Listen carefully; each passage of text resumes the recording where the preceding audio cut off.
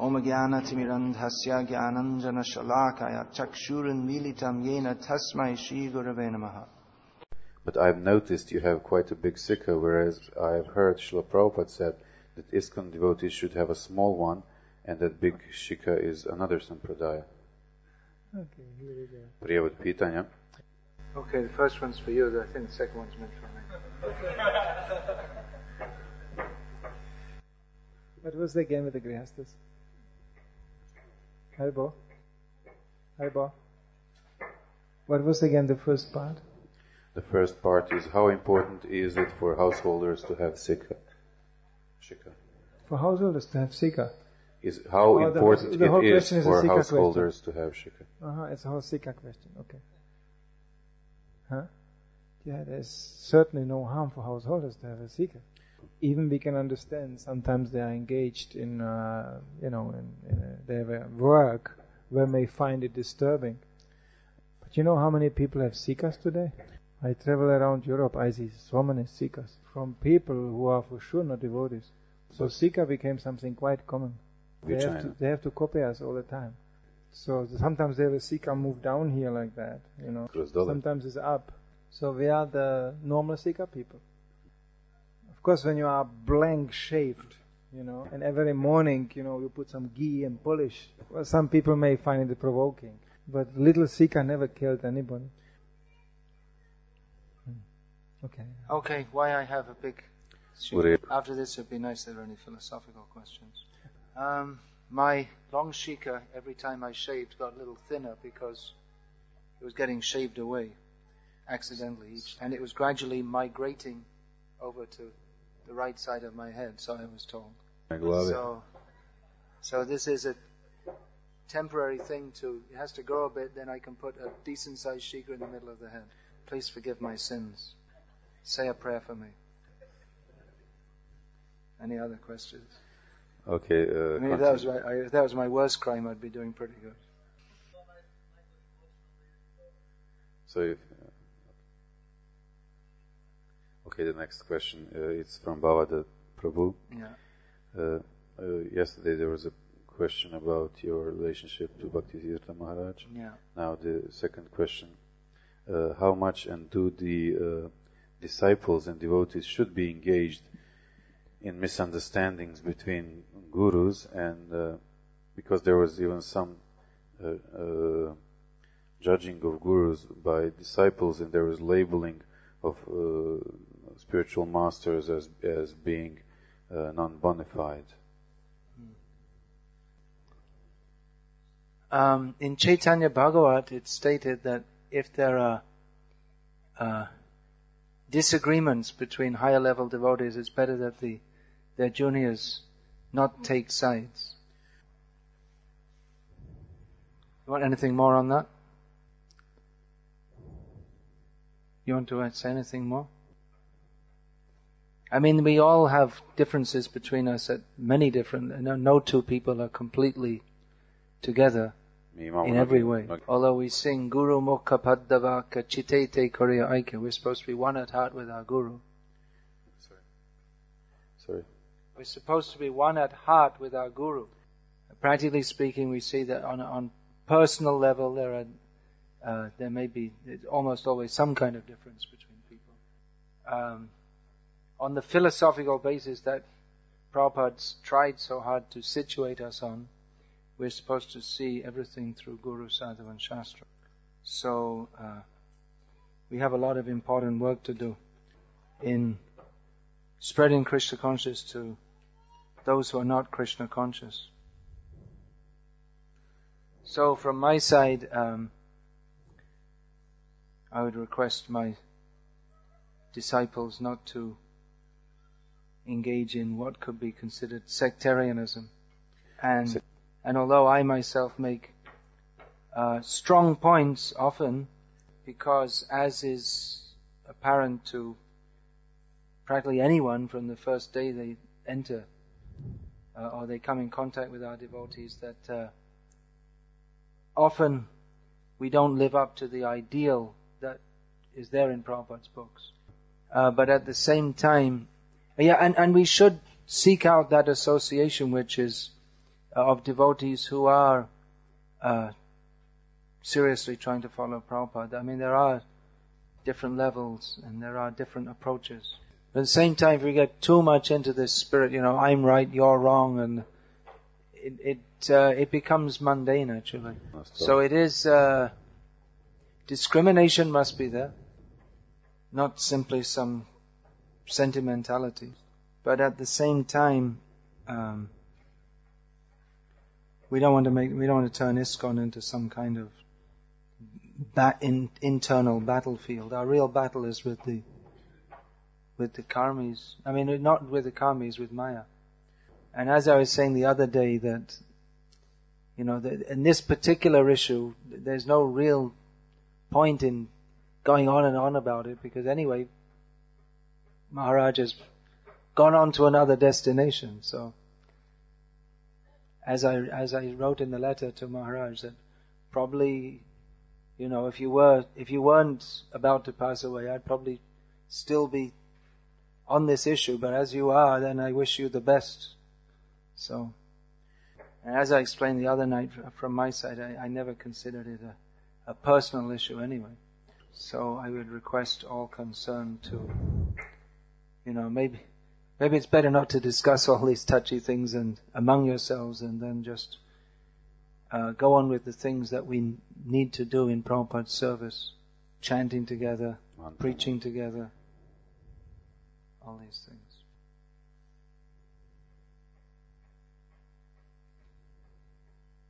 It's up to each individual devotee, to see how to respond. I can't legislate it.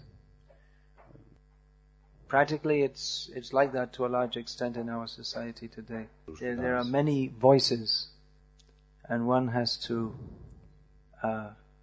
find that association by which one can actually be benefited in spiritual life.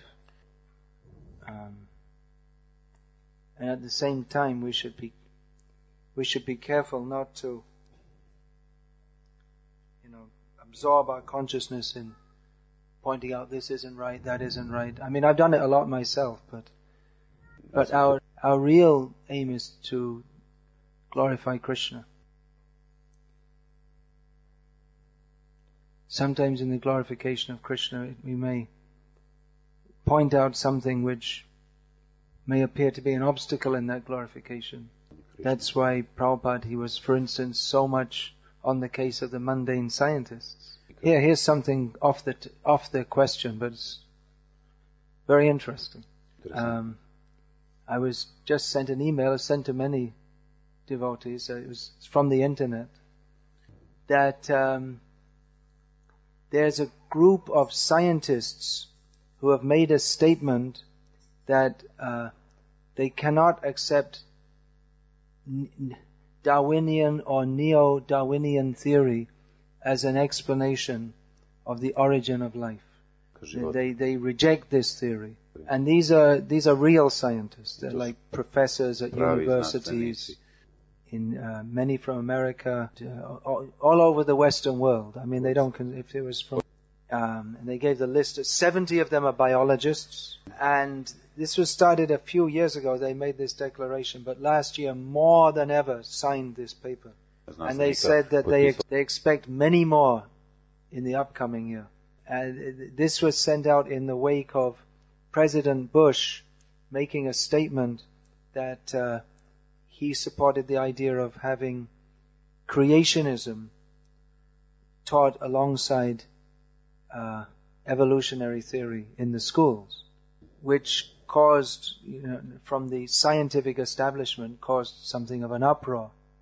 But there are many scientists who support creationism.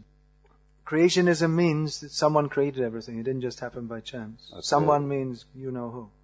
But in this report, they're saying that we scientists, we're not saying this, that we reject evolutionary theory on a religious basis. But many of them say, we're not religious, but we just can see that evolutionary theory stinks. That's all. I mean, they didn't say that exactly, but they said it in a scientific way.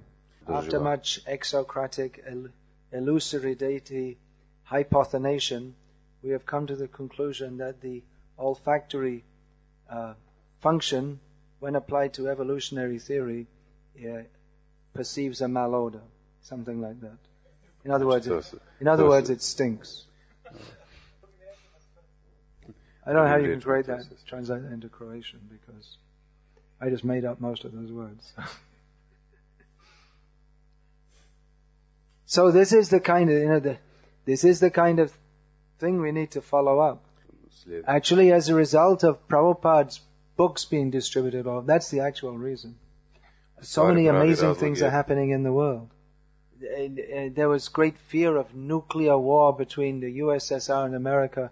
And Prabhupada said, if you distribute my books in Russia, that will neutralize, that's not the word. Anyway, that will eliminate. Yeah, anyway, I can't remember the word. There won't be a nuclear war. No, that's just the opposite. But there was so much book distribution that not only was there not nuclear war, but the whole situation completely changed, so that now there's open preaching of Krishna consciousness. I remember standing in St. Basil's Cathedral in the Red Square in Moscow in 1986, when it was the reign of Chernenko. I think it was either Chernenko or Andropov, and it was really heavy atmosphere. It wasn't just like this. Definitely wasn't. And, praying for some special mercy that maybe within 50 years, somehow or other, the whole situation might change. But within 3 years, devotees in dhotis and saris were dancing in Red Square. So, wonderful things can happen by distributing Prabhupada's books. In India, when I first went there, it was like, it was so thick with Mayavad. As soon as you open your mouth and said, Supreme Personality of Godhead, immediately, it was really heavy. But now I see, but mostly because we've distributed so many of Prabhupada's Bhagavad Gitas there, and people are ready to accept. The whole atmosphere has changed. So these are just some examples. What we need to do, due to so much book distribution, mainly I see, the whole atmosphere has become so much more favorable for preaching Krishna consciousness. Just like you're telling us all these stories of, like Kamis spitting on you in the street and getting arrested, but mostly that doesn't happen, so it's changed now. So the world is ready to hear the message of Bhagavad Gita. We need to preach that and live by it. The world is ready. Are we?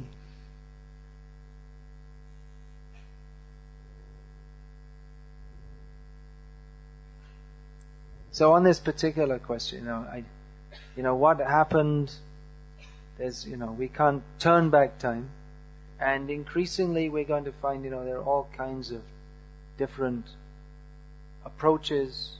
So better we find out association that we find congenial and push on Prabhupada's mission the best we can. Hare Krishna. Okay, next question by Manidhara Prabhu again. Can you please tell us what should be the main characteristics that should be possessed by a leader?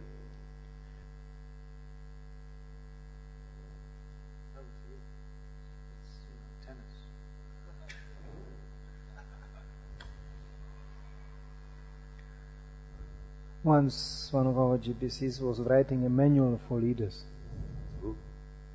One of our GBCs was writing. So I dropped into his office and he said, do you have some points? What is the first quality of the leader? I told him, be a servant. He's going, that's it. So, if the leader doesn't understand he's a servant, then he's a fascist. And there are all kinds of fascists, great variety of fascists in this material. So now what does it mean, servant?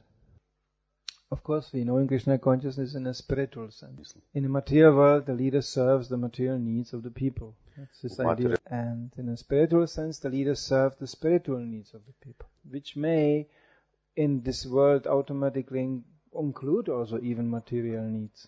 That's not the priority. Because he knows if I connect these people to Krishna, then their needs will be also taken care of. And if this is not his motivation, then him and his followers become just mundane. Become mundane, even in the name of a spiritual institution. So, he is actually a servant. But not everybody will appreciate his service. Do you want to comment on this? I just had one more thing. Prabhupada, Satsrup Maharaj quoted Prabhupada as saying that leader means leader in hearing and chanting.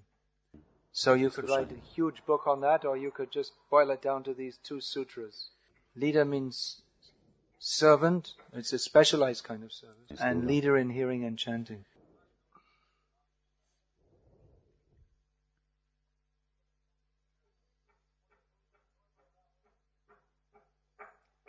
So as Prabhupada said,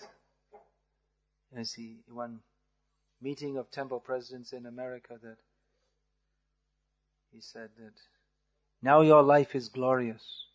Now make others glorious. Next. For Manidhara Prabhu, do you think that we need a new waves of preaching Krishna consciousness?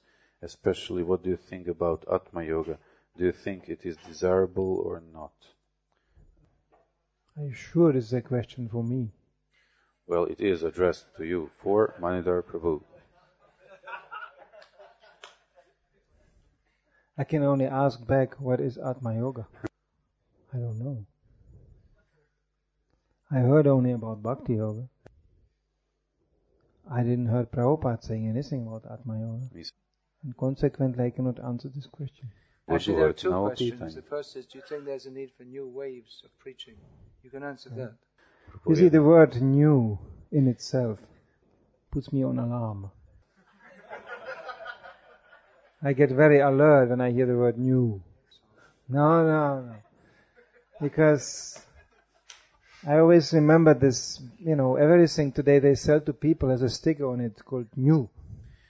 And usually inside is something either the same or even the worse as before. But people like something new. Because the senses tell us, hey, let's have something new. And this way you enliven sensual people. New. And they don't even ask what it is. They just think, oh, it's new. So you may wake some interest in this way. Usually what's come behind is not so interesting. So Prabhupada told us that Krishna consciousness is, actually we can quote the quality of Krishna, Navayovanam, it's always youthful and new and fresh, simultaneously always the same. And this is something people cannot put together on a mundane platform. How can Hare Krishna mantra be always new and simultaneously the same? So one has to practice to discover that. This is a transcendental nature. Bhagavad Gita is always new and always same. So I never found any need to look for something new. Because Prabhupada is one of the statements actually I think it's stated in the Jai Srila Prabhupada in one of the books that Srila Prabhupada gave us everything. This sentence just stuck in my head. We didn't even start to understand what that everything means.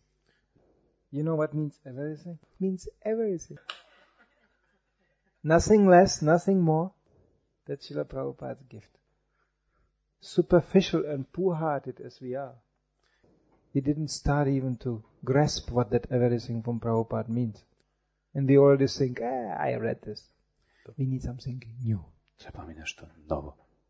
But that new is already included in that everything from Prabhupada.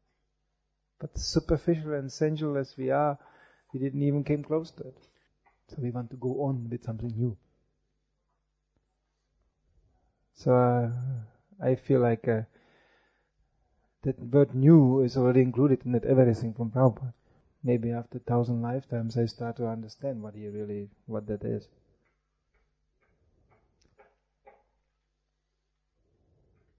Excellent. A question for Bhakti Vikasa Maharaj. Who is Sai Baba and what is the destination of his followers? And say it in... if you don't know, you're lucky. You don't need to know. He is a much lauded but very sinful person who allows himself to be praised as God. His destination, as indicated in Sri Upanishad, is not auspicious. As far as his followers, the people often say followers, but usually these people, they don't really give anything to follow. It's a major difference between Prabhupada and all these bogus gurus. They don't really give you anything to follow. They might give you some formulas for breathing or something like that, but there's nothing that actually changes or purifies the character. So you can't really say he has any followers. You can say he has a fan club. And anyone who's associated with anyone so inauspicious must also have an inauspicious present and future. So try to give them Prabhupada's books. They usually take Prabhupada's books, but they have serious misunderstandings. Wherever Prabhupada writes Krishna, they translate it to Sai Baba. So they're very unfortunate. We need to make propaganda against all these bogus things. There's a very good video presentation that's probably available. Everything's available now on the internet, right? So that's Gods, Demigods and Incarnations by Tamal Krishna Goswami. This is like going back more than 20 years. In which it's a live program in Fiji in which he goes through all the different demigods, so-called incarnations, and systematically establishes that Krishna is the Supreme Personality of Godhead. Yes. This was a very, very, very powerful presentation which convinced many people. But in many places our devotees, they don't like it to be shown because they're afraid that then people will become upset and they won't give donations. So, but if you want to know, you'll see that. Then you'll get as much as you need to know, which is that he's nonsense. You can get from this presentation. We should all be very clear on this point. Krishna is the Supreme Personality of Godhead. Not Ganesh, not Brahma, not Shiva, Ganesh, not Sai Baba, not Jesus Christ. He never claimed himself to be God. We should very clearly understand this. Otherwise, we cannot perform pure devotional service to Krishna. Okay, next question. Can you please tell us something about the importance of Garbhadana Samskara? It's 1-1 here. I don't mind, I can answer also, backwards and forwards here. Of course, this is very scientific. Birds of the same feather flock together. So, they have it saying in Croatian like this?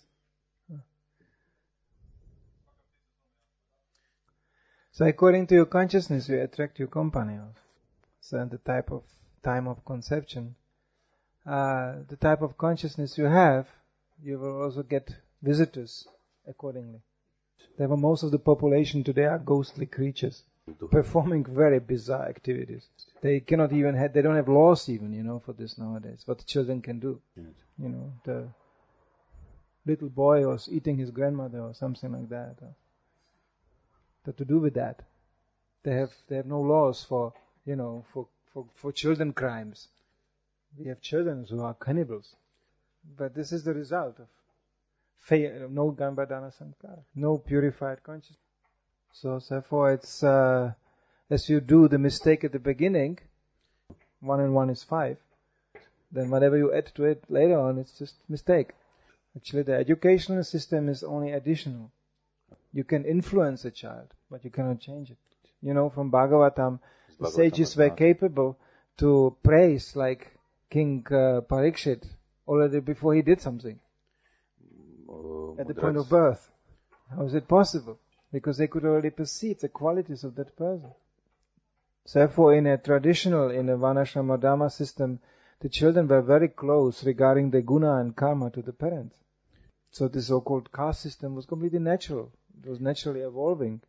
Regarding us, Prabhupada called us members of an unknown caste.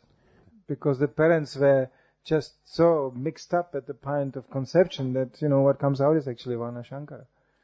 So it is a very responsible thing. And, it shouldn't be an act of lust concept, but it should be done consciously. So we have this 50 rounds. Hopefully chanted as pure as possible. That's the reason why it's a respectful thing. It is respected for children being conceived and born. We cannot control what kind of person comes in. We can only do the best regarding our consciousness.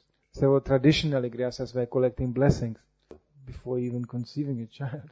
And once the child was born, they were collecting more blessings because you really need blessings. Yeah, and consciously planning. Prabhupada called this family planning. Yeah.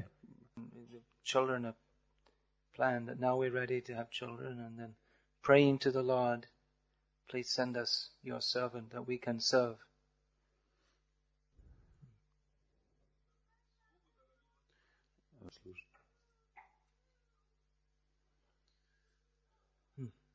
Next question. For Bhakti Vikasa Swami, there is a theory that we have never been in spiritual world, but instead we come from Brahman, and that is, as I heard, a statement of Srila Bhaktivinoda Thakur. What do you think about that? That is not the impression I got from Srila Prabhupada's books. In one of his books, Srila Bhaktivinoda Thakur wrote like that the jivas, some come from Mahavishnu, some come from the Brahma Jyoti, like that. When this doubt was given to Prabhupada, Prabhupada said, well, falling from the Brahma Jyoti is already a fallen position itself. This question comes up again and again and again.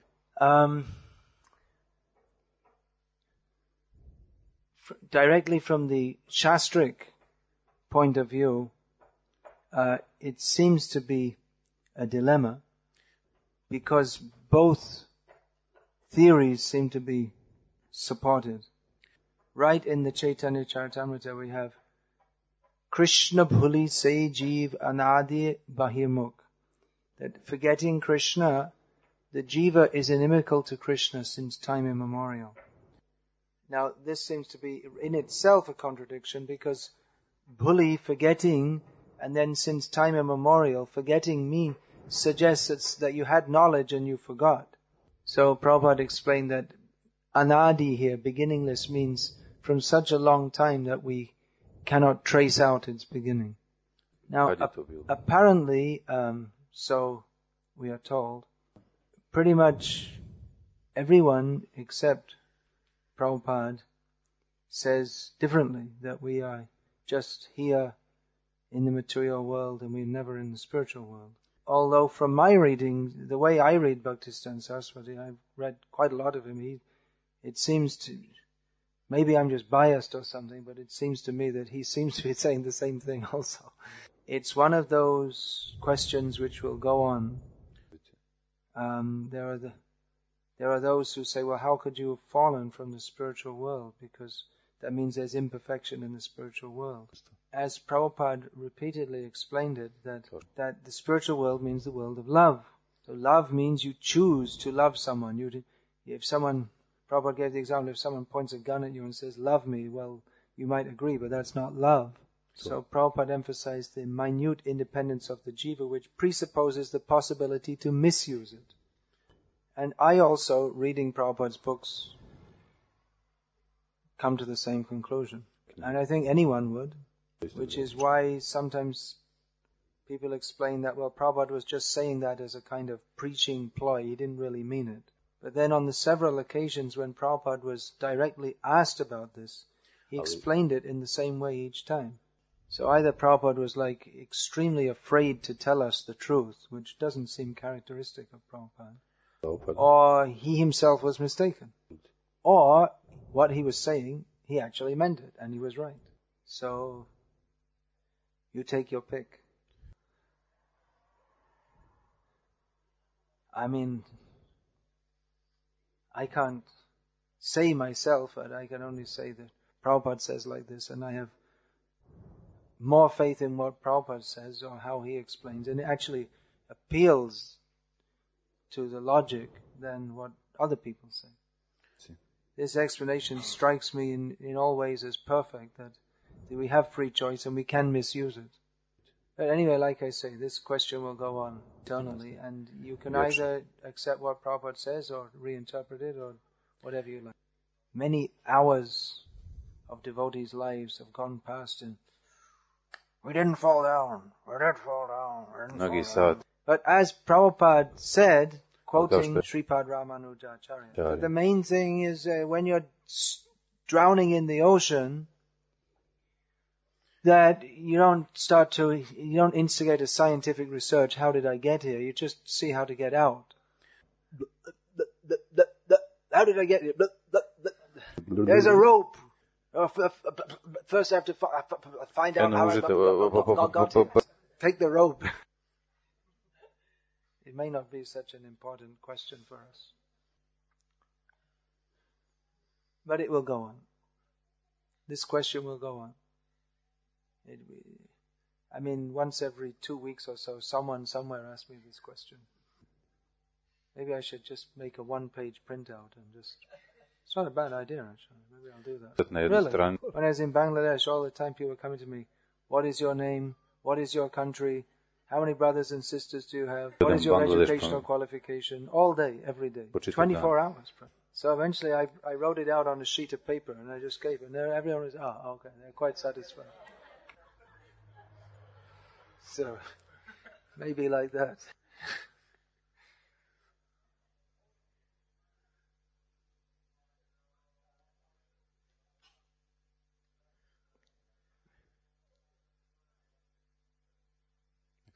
Yep. Next question. For Manidhara Prabhu, I've been in the process in the Krishna consciousness for a very short time, and today one devotee was offering us to drink cow's urine. I think this is too much.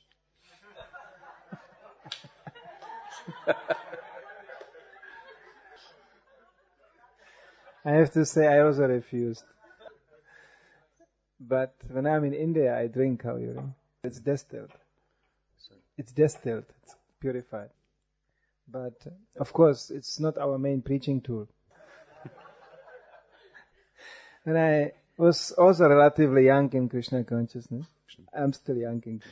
But one of the first Janmashtami I saw celebration was devotees made abhishek with really cow dung, really cow urine. It became a huge pot with still straw swimming around. And then they were serving it out to the guests. And amongst the guests was some newspaper reporters. And they wrote a huge article just about that. This was for them really too much. So some discrimination, of course, is required. They don't have a regulative principle. You must drink every day cow urine. But in a quiet and peaceful atmosphere, you can explain people that, yes, everything coming from a cow is very nice. It doesn't mean it tastes good. Or actually all the best medical things, they all taste horrible. So I would recommend such a devotee. It's a minor obstacle. It's easy to overcome. You say no. You just kindly apologize. Say, sorry, I'm not ready for this. Yes. And then you keep on chanting Hare Krishna. We are pleased to announce that you can go back to Godhead without drinking cow urine. And although you never know exactly what will happen in our movement to date, no one has insisted that you must drink cow urine. Although Prabhupada praises it, and it's an ancient curative for many diseases, but it's not compulsory. So you better be discriminatory who you give it to, Mahaprabhu. It's my fault. I asked him to bring me some, and you can only drink so much. He bought a whole can, so I suggested. When cows urinate, they give like half a bucket at a time. But actually, Prabhupada said the real wealth of the cow is not in the milk, but in the urine and dung. So this is, although it's not directly connected to Krishna consciousness, it is part of the ancient traditional lore, L-O-R-E, you know that word? It means like something like ancient traditional culture, which is valuable for humankind. You can save doctors' fees if you know all these things. But yeah, maybe you better be discriminating in who you offer it to. Unless people think that, if I go on in this movement more, they'll force me to drink 2 liters of cow. It's not anything that will ever be forced on anyone in our movement. It's completely voluntary, and most devotees don't drink it. There's one little thing I like that in general, one should be very careful how new people perceive Krishna consciousness. I remember first time seeing Tilak. I was shocked. I thought this is done in a way like you burn the kettle in Texas. They have this kind of sink, and you go... I thought this is somehow connected to this fire sacrifice, they do that. It sounds completely crazy. But when you first time see such unusual things, then you make all kinds of crazy connections. When devotees showed me, it's like this, you make earth and I was thinking, oh, that's very nice. So one has to be careful as a devotee. We have our own world, which is quite different from the world of the kami. So as we introduce them to this world, we have to give it in doses. Anyway, I hope the newcomer isn't too much disappointed and that you're happy to join in the chanting and dancing and taking delicious Krishna prasadam.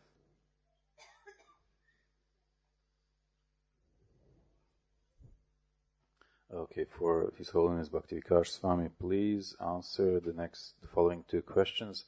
What is the way to take sannyas in ISKCON? And number 2, is there a possibility in ISKCON of taking Bahudaka or some other level for some time and then go to preaching? I was at a sannyas ceremony last year in Lithuania, where an elderly, by years, devotee, he must be more than 60 years old, he accepted sannyas. And I came back this year, and already before I came, I heard how after taking sannyas, he's really taken up the spiritual leadership there. He was already looked up to as a spiritual leader, but more so. And he's really inspiring the preaching, traveling constantly. It's a small country, but preaching in different namhatas and getting the book distribution going. So anyway, in that sannyas ceremony, they asked me to speak, and I first of all said that no one takes sannyas. I said no one is ever given sannyas. One has to be a sannyasi already, then he's fit to take sannyas. It's not simply by sitting in a ceremony that the heart changes, but one actually has to be detached from the material world by being attached to serving Krishna. Then one is fit for sannyas. As material attachments run very deep, it may not be that everyone is suitable for accepting formally the order of sannyas. I was speaking with Bhavada Prabhu yesterday, who's elderly devotee. His family, his children are all grown up. And he'd said that Sridhar Maharaj had recommended to him that he be vanaprastha, not accept sannyas formally. So how does one accept? There are procedures, and they're quite strict in ISKCON actually, which is good in the sense that we have seen a lot of sannyas fall downs, and maybe better be safe than sorry. But if one is actually desirous to preach, then accepting sannyas will facilitate that. But it's not that you become a sannyasi by going through the formality. In my own case, I was anyway traveling and speaking and writing, and I thought, anyway, I don't want to do anything else in my life, so I might as well accept sannyas. That will facilitate that. But it's not that one day you can be like fully attached and then just all of a sudden have some feeling, and then all right, now I'll be a sannyasi. It can happen, but generally it doesn't happen that the change of heart takes place so drastically. I never asked for sannyas. I thought maybe I'll take it when I'm 50 or something. Then various senior members of this movement were saying to me, well, you should take sannyas, to facilitate what I'm already doing. So I would think, instead of thinking how I can take sannyas, it's better to think how I can best serve this mission. As Manidhara Prabhu was saying this morning, that a renunciate and a householder, they both have the same goal, but the approach is different. So if you find that there's this in your life, that the approach that you find most suitable is to fully dedicate all your time without the encumbrances, the material encumbrances of family, then go ahead and do it. And if in course of time the Vaishnav community requests you to accept the sannyas order, then go ahead. But pushing, give me sannyas, usually those who push like that, they don't last actually. Take sannyas in the heart. Then whether or not one formally accepts sannyas is a detail. What's the second part of the question? I mean, I'm talking about taking sannyas. I mean, I'm still working on it. It's not such an easy thing. Is there in ISKCON a possibility of taking Bahudaka, whatever that is, or some other level for some time and then go to preaching? I don't know what it is. Yeah, well, there's Kutichak, Bahudak, Parivrajak and Hangsa, the 4 stages of sannyas. These are within the Varnashram system. Kutichak means one who lives in a cottage outside the village in which he formerly lived. And it's really more like a Vanaprastha stage than sannyasi. Bahudak means that, it literally means many waters. Bahu Udak. So he takes bath in different places, means he starts to travel. Parivrajak, that also means one who travels very widely. And that also brings in the concept of preaching, spreading transcendental knowledge. And Hangsa or Paramahamsa means the topmost level, where one is actually above all Varnashram considerations. So these are actually for, these divisions are there in a structured Varnashram society. Prabhupada gave sannyas for preaching. And he said that unless there's a significant increase in one's preaching by accepting sannyas, and there's no point in accepting it. Although one thing that isn't done nowadays, at least I know with some recent sannyas candidates, before taking sannyas, they'll travel and be under the guidance of a sannyasi, see what it means. In the past, sannyas used to be given very liberally in ISKCON. And each year 10 or 15 names would be put on the sannyas list. 1 year waiting list, 2 year waiting list. But interestingly, those who are put on the 1 year or 2 year waiting list, maybe 10 or 15, by the end of that 1 year or 2 years, most of them would get married. When they're faced with the reality, now you have to take sannyas, and they thought, I need to know, I'm not ready for that. One of our godbrothers, who's one of the greatest all-time book distributors in this movement, he told me at one point he was brahmachari, distributing so many books and leading the temple, and at one point there was a lot of pressure on him to take sannyas. But he just, and in those days, it was like, it's a real, very prestigious thing. So he just told everyone, he said, no, forget it, I'm not fit for sannyas, I'm getting married.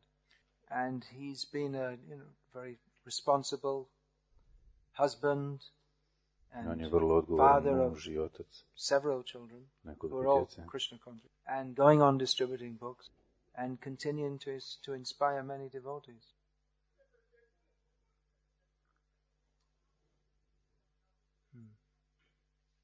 So yes, take sannyas. Everyone should take sannyas.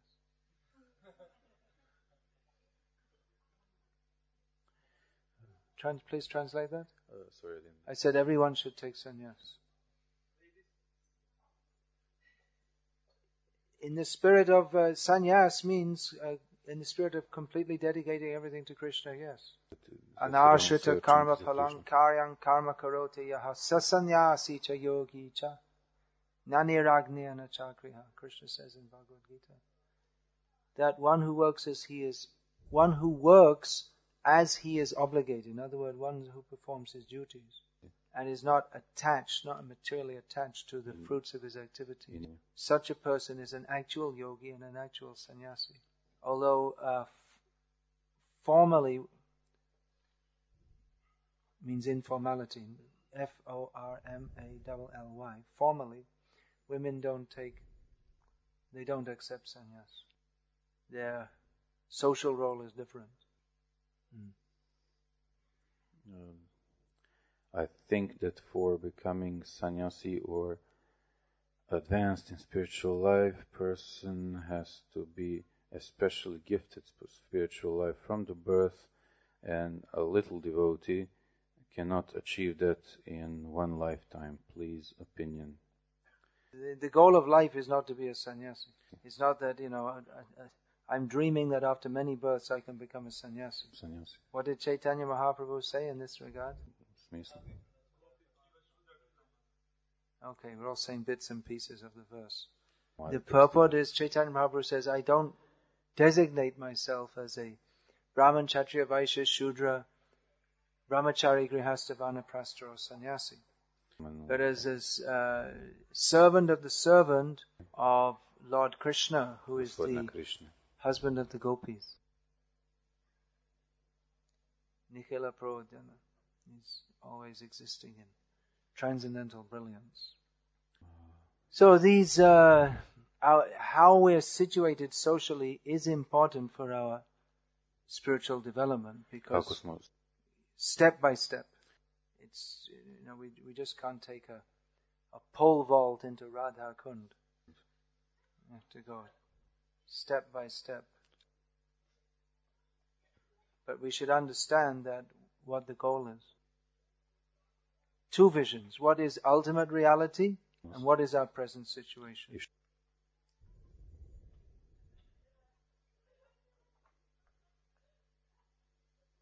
Yeah. What is the position of a disciple who is not very close to his Diksha Guru, but he has a great faith in Srila Prabhupada and he is strictly following rules and regulations of Krishna consciousness? That's yours. Really? Yeah. Yeah, you can answer it. Why not? Yeah, all the time you get these questions. I'm not sitting here like your babysitter all the time. We're getting a lot of frank questions here, probing questions. Everything you wanted to ask, but we're afraid to. I come across a similar kind of questions quite often, actually. And it's not because I'm far away from being a spiritual master or something like that. But it's because of that. Because then the disciples of the individual gurus are telling me things, or asking me things they wouldn't dare to ask their own spiritual master. In the fear to emerge being offensive or familiar or whatever. I mean, those God brothers I know who are initiating, in whatever disagreement may be there, one thing for sure they would agree on, that Srila Prabhupada is the founder acharya of this movement. So, in this way, every member of this movement is related to him.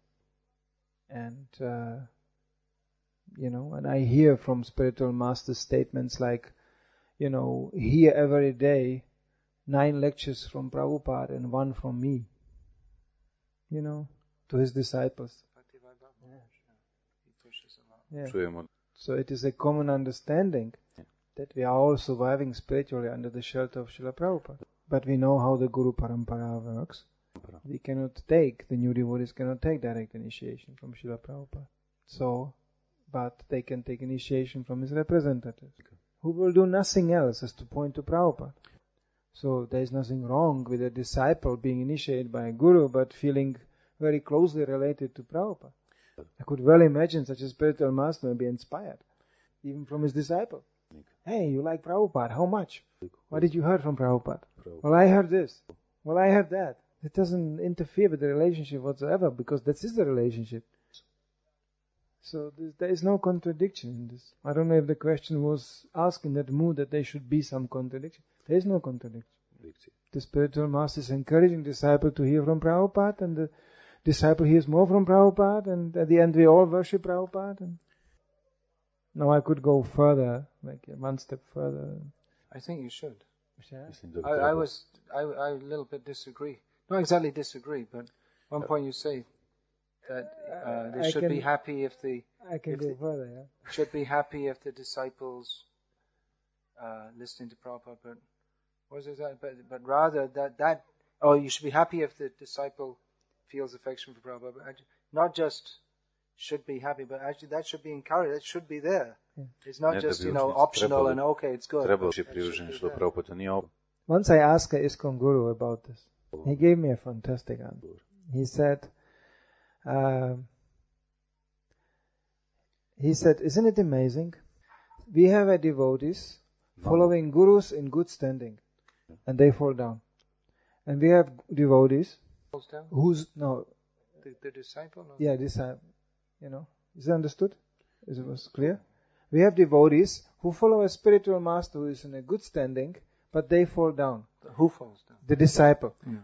And then we have disciples who are in good standing and their guru fell down and they don't fall down. And they progress even in spiritual life. So what is this telling us? How they are sustained spiritually. Where is this spiritual inspiration and power coming from? From Srila Prabhupada. What? Now this should not be misunderstood. Sorry? It should not be misunderstood. There is a group of people called Ritviks. They will sing, Jai, Jasi. So what do you need a new guru for at all? This is another extreme. But it's a fact. We see devotees who unfortunately end up in this situation and they are progressing and they are preaching. And so this is the proof who is really holding up this movement.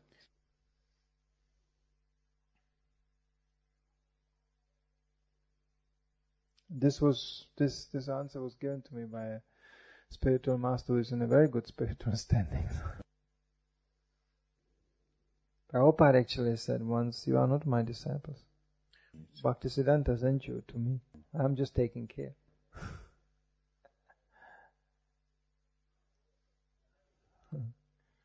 Well, I'd like to discuss more on that. Yeah, or rather throw it open. I mean,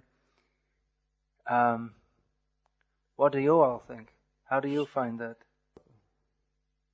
I mean, I'm finding that there are different kinds of devotees. Some stress their relationship with their spiritual master almost to the, almost nullifying that with Prabhupada. And on the other extreme, you have those who, they don't care much about their guru and they, it's just all Prabhupada. Any thoughts from the floor here? Yeah. Guru is a principle. Would you like to explain that a little bit more? The guru is sitting there, you didn't feed me for 3 days. Well, you're just a principle. You don't need anything to eat. Don't be so much attached to one form. Mm-hmm. Like the guru in one form. Mislim da ne bismo biti... Many devotees who did that, they fall down when the guru left. Mm-hmm. Ne bismo... I spoke with some devotees which survived, and they told that they received a message from Prabhupada and books to other gurus. And then they find inspiration the same like from Diksha book. Say it loudly. You got a strong voice. Hanuman, you wanted to say something? I think it's the example that Guru thinks, what Srila Prabhupada is thinking, that Bhaktisiddhanta Saraswati sent his disciples. Guru can think like that. I'm just leading these disciples to Srila Prabhupada. But disciples should not think like that. Disciples should think that he should find the Guru which is the most strict follower of Srila Prabhupada and then follow him. Say it out loud. Because you can also in Srila Prabhupada's books you can find many things and just adjust them as you like. So if you're just like following 100% only reading Srila Prabhupada's books, you can also be in mind. You need some live person to tell you what is. Say in Croatian. Divya Prabhanda, you wanted to say something? Yeah, Shivara Maharaj explained actually in his book Shiksha Guru very nicely that actually Prabhupada was very rare actually Mahatma, very rare pure soul of very great spiritual potency, and his disciples who were sent by Bhakti Vikasa Swami, as he said, I mean his disciples were actually who are now acting as the gurus of a little bit less spiritual potency.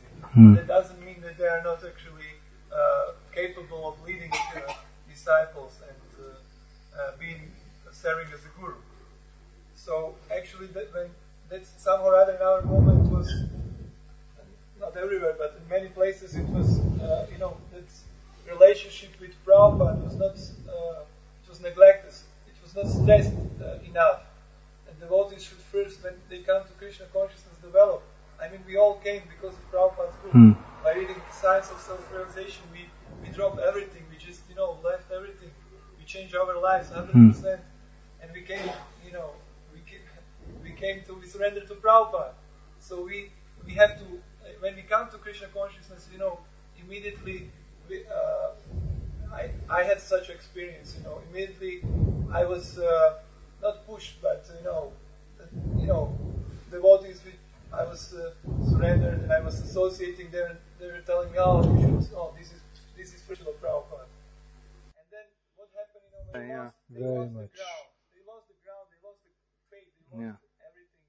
They lost the hope actually. Say it in Croatian, please.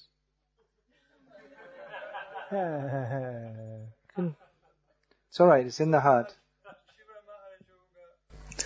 So these are important discussions, and in this.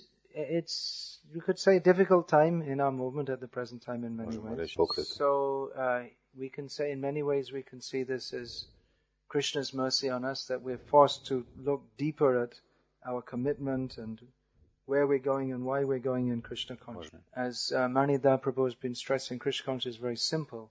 But often the periphery around Krishna consciousness appears very complex.